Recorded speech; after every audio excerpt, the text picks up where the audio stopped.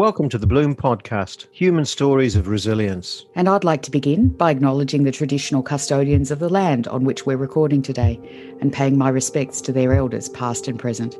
I extend that respect to Aboriginal and Torres Strait Islander peoples who might be listening. Hey, Susie. Hey, Steve. We have our guest. He's someone I know who was a priest and then he wasn't. Hang on, isn't that kind of you? Are we interviewing you? It does sound a bit like my story, doesn't it? And that was sort of how I first got to know this guy, because it is, I guess, something that we have in common. He went a lot further than me, as we shall hear. I was immediately drawn to Andrew as an interviewee when we talked to Father Bob a couple of weeks ago. Just this whole notion of the place of God and of religious belief in the third decade of the 21st century. Well, let's meet him. And I note that you're interested in God and the place of religious belief.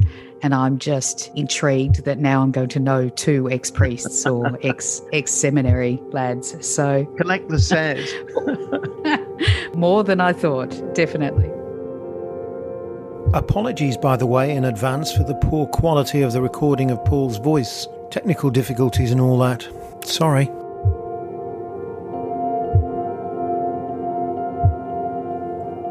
Andrew, welcome to the Bloom Podcast. Thank you, Steve. Thanks, Susie. Good to be with you today. Great to meet you. Andrew, one of the big buzzwords over the past year or so has been about pivot, but I think you probably hold the record for the greatest kind of a pivot in your life. Tell us your story. Well, I'm not sure if we'll have a great record for pivoting, because I think there's a lot of pivoting going on at the moment. People are pivoting left, right and centre to try to keep their head above water. But so I'm a South Australian. Don't hold that against me. I'm also an Adelaide Crows supporter, which gives me even in more trouble. My family's background is from country South Australia, typical Irish Catholic background. But I was educated in Adelaide at a boys' school, a Christian Brothers boys' school. My sort of journey into becoming a Catholic priest really started in high school. I ended up entering the seminary pretty much straight from school. And people often ask me, well, you were so young. How did you know that's what you wanted to do, making such a huge life decision at such a young age? I met a couple of priests who really influenced me during my latter years of high school. One in particular that spent quite a lot of time in India, and I ended up going over there as well for a while, in Calcutta, working with Mother Teresa, with the Missionaries of Charity. He was just a great guy, and he was a very relaxed, sort of chilled out sort of fellow. And he had and very spiritual and could articulate things beautifully and really clearly in a way that I've never really heard before. So he had a huge influence on me as a younger man. And of course, my family. I'm not from one of those Catholic families that, necessarily was crazy about church. We went to Mass, but there were certainly times when we didn't go to Mass. My mother was a convert, and she also grew up in the country. So I had a pretty relaxed sort of upbringing, sort of spirituality-wise. The awakening really happened for me through schooling. I think I was just spiritually inquisitive as a teenager, back in the 70s and 80s when I was, 70s really when I was going through high school. And that's what sort of set me on the road, really, to sort of choose the priesthood as a vocation or as a life for myself. And pretty much went to the seminary, before I was even 18. And then it's, 6 years at the seminary, is that right? It was 7 years. So 7 years of study in the seminary. And then I was ordained in Adelaide, ended up spending a little bit of time, as I said, in India, and then sort of returned to parish work in South Australia, firstly in the northern suburbs of Adelaide, and then right down in the opposite side of the city in the south. Both the parishes that I was sent to as a young priest were pretty demanding. They were low socioeconomic areas, lots of social problems and issues, very large parishes with the number of schools, both high school and primary school, and a lot of things going on. It was a good time, to be involved. It was before, the scandals that have in very many parts of the world torn the church apart, around the sexual abuse of children, those horrific crimes that we're all well aware of now. So it was before that all emerged. It was certainly happening gurgling under the surface, as I found out later, but we weren't having to deal with it at the time as a priest. And you're not a priest now.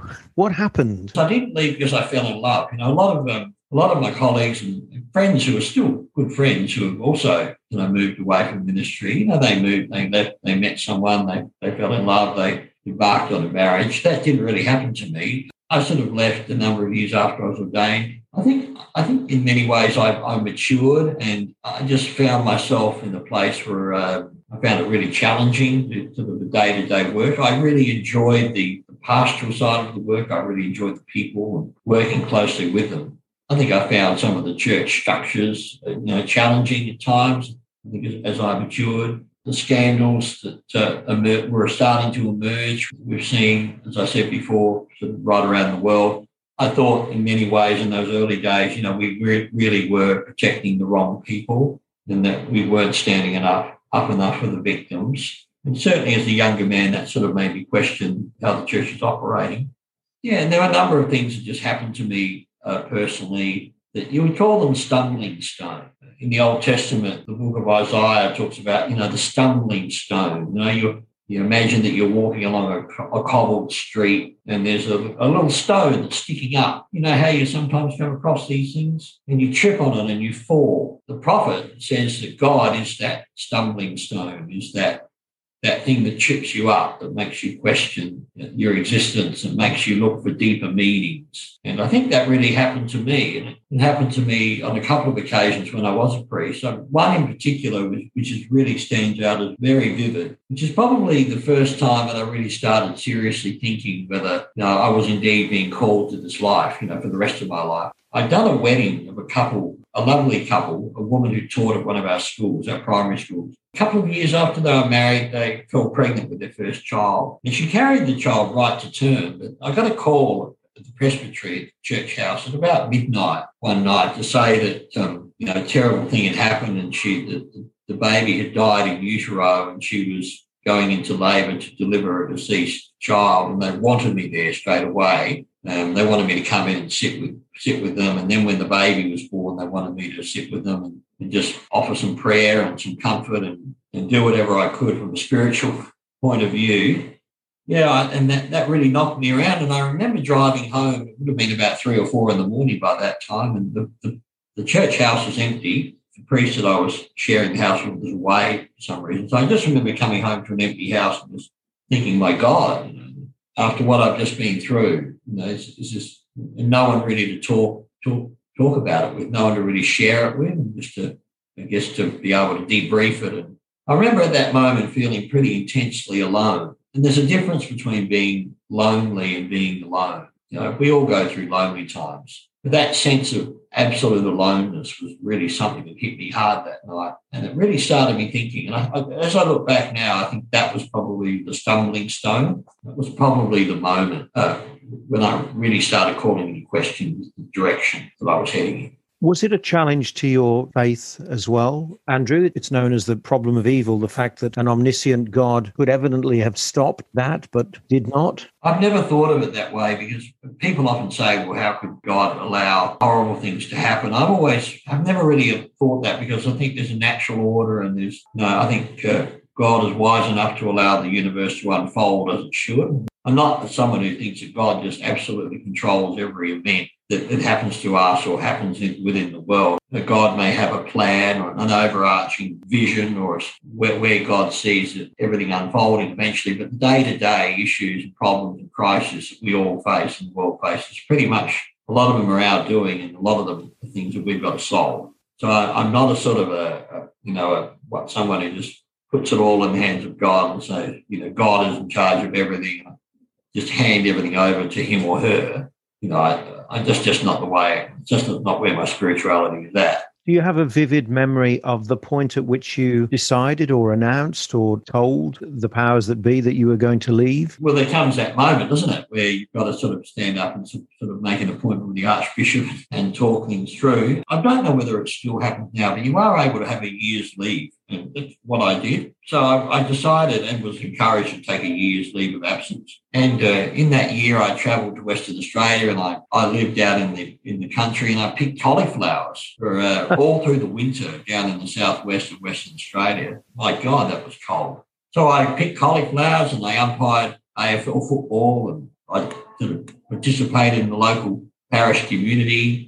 Every now and again, I still officiated and said mass, but most of the time I just sat in the pews with other people and sort of just carried on life and really took it I did a long retreat at a retreat house in the southwest of Western Australia. So I tried to take some time to really think things through. And the year's leave was really a good idea to give me that space to work things through on my own mind. After the year, I came back to the ministry for probably another year or so. And then eventually I sort of made the permanent move from there. But in many respects, I still sort of think of myself as a priest. Andrew, were there practical challenges with re-entry to a world you left as a 17-year-old? I mean, how did you get a job? Did you have to study or?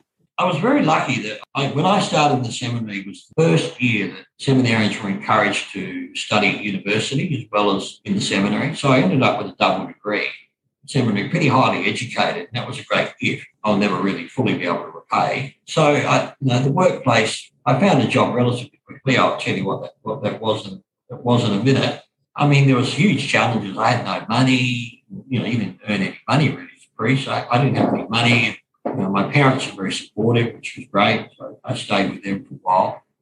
And of course, when you think about starting to meet, getting on the dating scene and starting to meet people. What I knew about women, you could fit into a thimble. So, that was a bit daunting. It's sort of exciting, nevertheless. Yeah, there were lots of things to navigate, Susie, sort of as coming out, life in the real world. But I wasn't enclosed. I was living in the world. I was working in a parish. I was seeing some pretty interesting things that were happening in people's lives anyway. But there were some of the practical things. Where am I going to live? How am I going to earn some money? How am I going to survive in the world from a practical perspective? Are you still a believer? That's a good question. I would describe myself as yes. I'm certainly not a regular sort of Sunday mass goer or church goer. I've had a very strong relationship over the years with St Vincent de Paul Society because I've really seen that they really are very practical in the way they minister and the way they support people who are right on the edge. So I've been very involved with them over the years. Not so much right now, but I certainly have been very involved with them in I've lived all over Australia now at work, so I've pretty well been involved with Vinnies everywhere I've lived. Do you pray? Yeah, I certainly meditate. I mean, Helen and I do a meditation every morning. It's the first thing we do, actually, before we get up and do some exercise. So, 5 a.m., it's meditation time. I think my prayer life has deepened beyond just saying prayers to seeing it more holistically. And so I've been quite attracted to some of the Buddhist approaches to spirituality and some of the contemplative approaches to spirituality. Because in many ways, Buddhism and contemplative Christianity are very alike, both stressing the interior life and the value of silence. Mindfulness, which is that word a lot that's thrown around a bit now. Not that a lot of people really know what it means. And what line of work have you found yourself in, Andrew? I'm in the same line of work that I was in when I left the priesthood. So after I left the priesthood, I was thinking, what the hell am I going to do? And I'd actually, while I was a priest, it's sort of on my Monday off, I went and did my fitness leader course because I've always really been interested in fitness and health and training. My father was a great athlete and a wonderful footballer, could do virtually any sport that he turned his hand to. So I grew up with a really love of sport and physical activity. So I went off and did my physical fitness group just as a bit of fun, really. So I ended up, when I left the priesthood, I ended up teaching aerobic classes, which my friends thought was absolutely hilarious. This Father Hodes, one minute he's a priest, now he's running around in Lycra, teaching step Reebok classes and aerobic group fitness. It was hilarious, and it put food on the table for a while, but it wasn't a career. It was a bit of fun. So I got involved with fitness, and then I was thinking, what am I really going to do? While I was a priest, of course, I was very involved with funerals. Funerals were a big part of my life. So I got to know quite a few funeral directors, and I thought they were pretty quirky and they were pretty good guys and girls, and they were down to earth, and they cared about their families, and they really were very ministerial in the way they did care for their families and the people in their care. So I ended up getting a job in funeral service in Adelaide and quite quickly sort of moved through the ranks and ended up sort of being involved in management at quite senior levels for the organisation when it was acquired by a large funeral group, a large ASX group now called InvoCare, which operates funeral services all over Australia, New Zealand, Singapore. So I had sort of senior executive roles in that for a while, and now I look after our learning and development function in Australia and New Zealand. So I'm very much involved with education, community education as well, but educating our staff and supporting our staff to be the best they can be, to look after families, to be aware of how grief impacts people and how trauma impacts people and how to communicate effectively with our families and our clients and support them in the best way we can. So my role is, I see my job very pastoral, very ministerial, and that's what attracted to me all those years ago, and that's why I'm still doing it. So you're a kind of plainclothes priest. Friends said that to me who were sort of, at my ordination, and some of whom in the seminary I studied with, who I ended up, officiating their marriages, baptising their children, said, "Oh, Hogs, you're still really a priest. You're just doing it in a different way.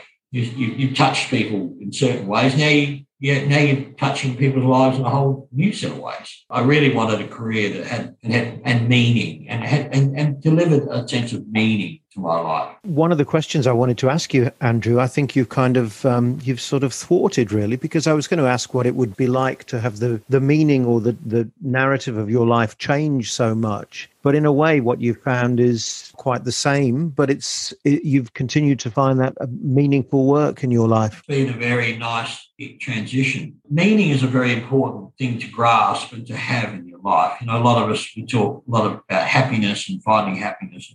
You're much better, hunting for meaning. Meaning lasts longer. Happiness is a bit fickle, comes and goes at times, as we all know.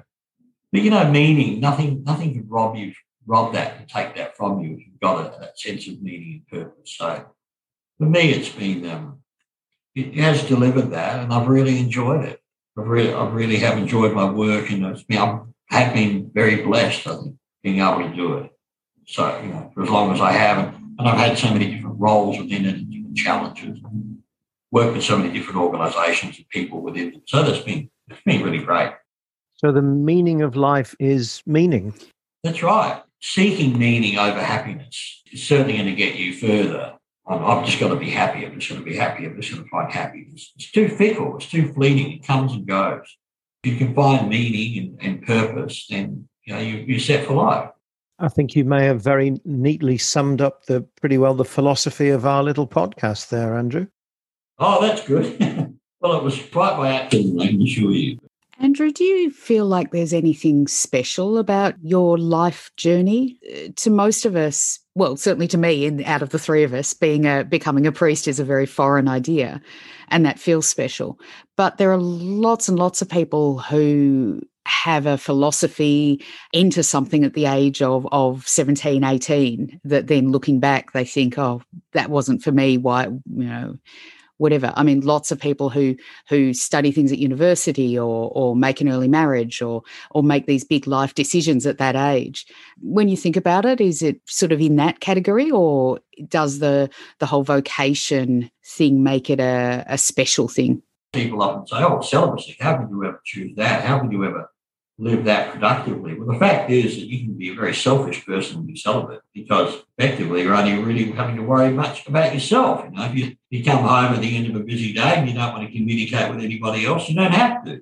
But if you're married and you're engaged in a family, you can't do that. You have to engage with your partner and your children. You have to be open to them and be supportive of their needs and meet them in the middle and give of yourself, even when necessarily you feel like you can't. Every parent will tell you that. I think some of the real heroes in the world are not necessarily the people like me that have entered the ministry, but people who make a life, to give to their partner and their children in ways that are very profound and beautiful. I'm not a parent. I never had children, and my partner Helen, my wife Helen, is a beautiful daughter, a mature age daughter, adult daughter in her late 20s.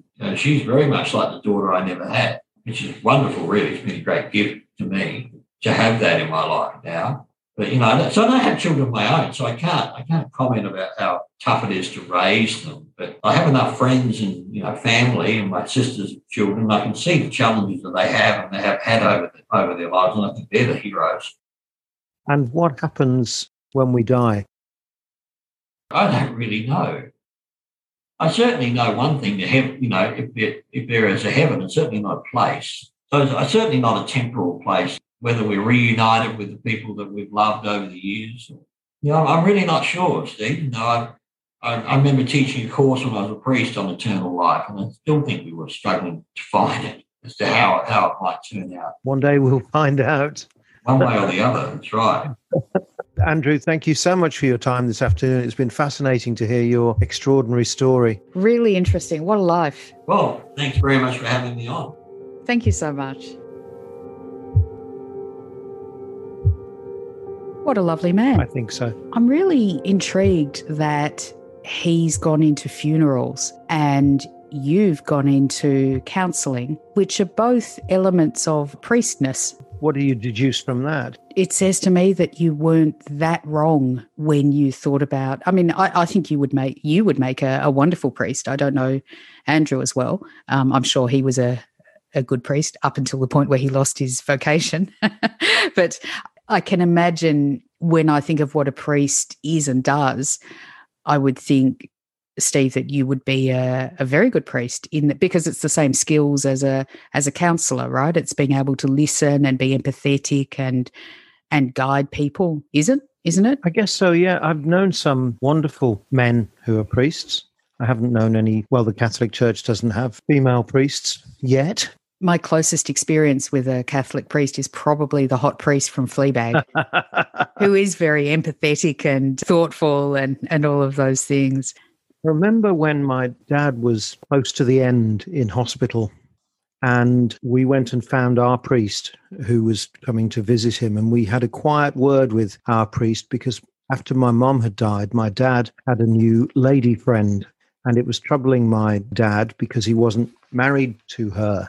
And we tried to word up this priest, basically not to give the relationship his blessing or anything, but to say to my dad that my dad thought he was doing the right thing. If his conscience was clear, then we could be pretty sure that the good Lord would look down kindly on him in a forgiving way, something like that. No chance, nothing. He kind of blanked us, the priest. It was almost as if he couldn't take on board this job. And I remember after my dad's funeral that I spoke to our next door neighbor who knew him. She was a teacher at the local school, and she too had unpleasant experiences with this priest, with his lack of empathy, his lack of sympathy. So we're saying there's as much individual variation in the personality type as in any other job? Yes, but with this difference. You can sack your lawyer, you can sack your accountant, you can sack your bookkeeper, you can sack your cleaner or, anybody. You can't sack your priest. Not really. I mean, if you go to church and the priest is a dud, then you're kind of stuck with that dud. It's a very powerful position to be in. It's, they have real influence over people's lives. The other reflection I have thinking about that was thinking about it, Andrew, as a man who went into the seminary at, I think he said 17, and was within that environment and then working as a priest. And I noticed that he said he got a double degree. He must have gone to university. So it's not like he was cloistered.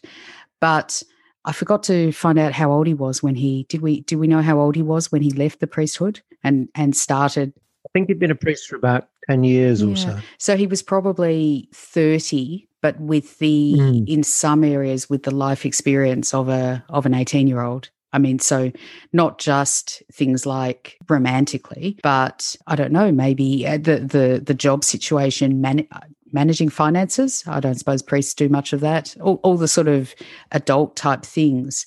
I certainly remember when I left the seminary, and I didn't have Andrew's experience. He did. He had a double degree, as he said.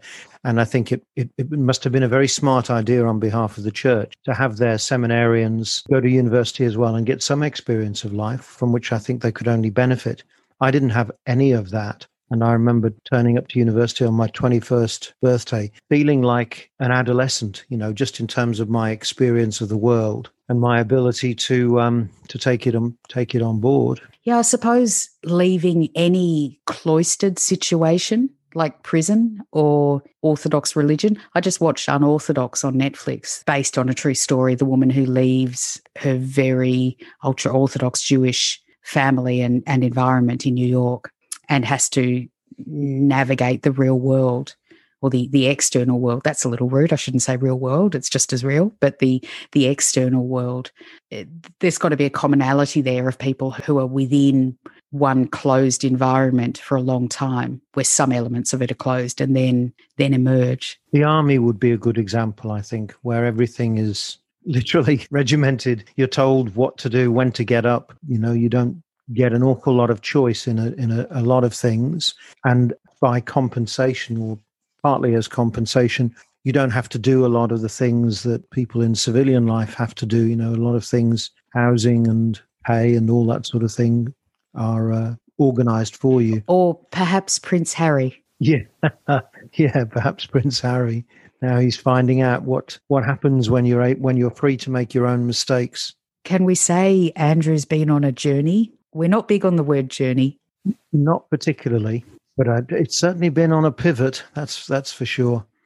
But as you pointed out, it's a curious kind of a pivot that sort of takes him back where he came from.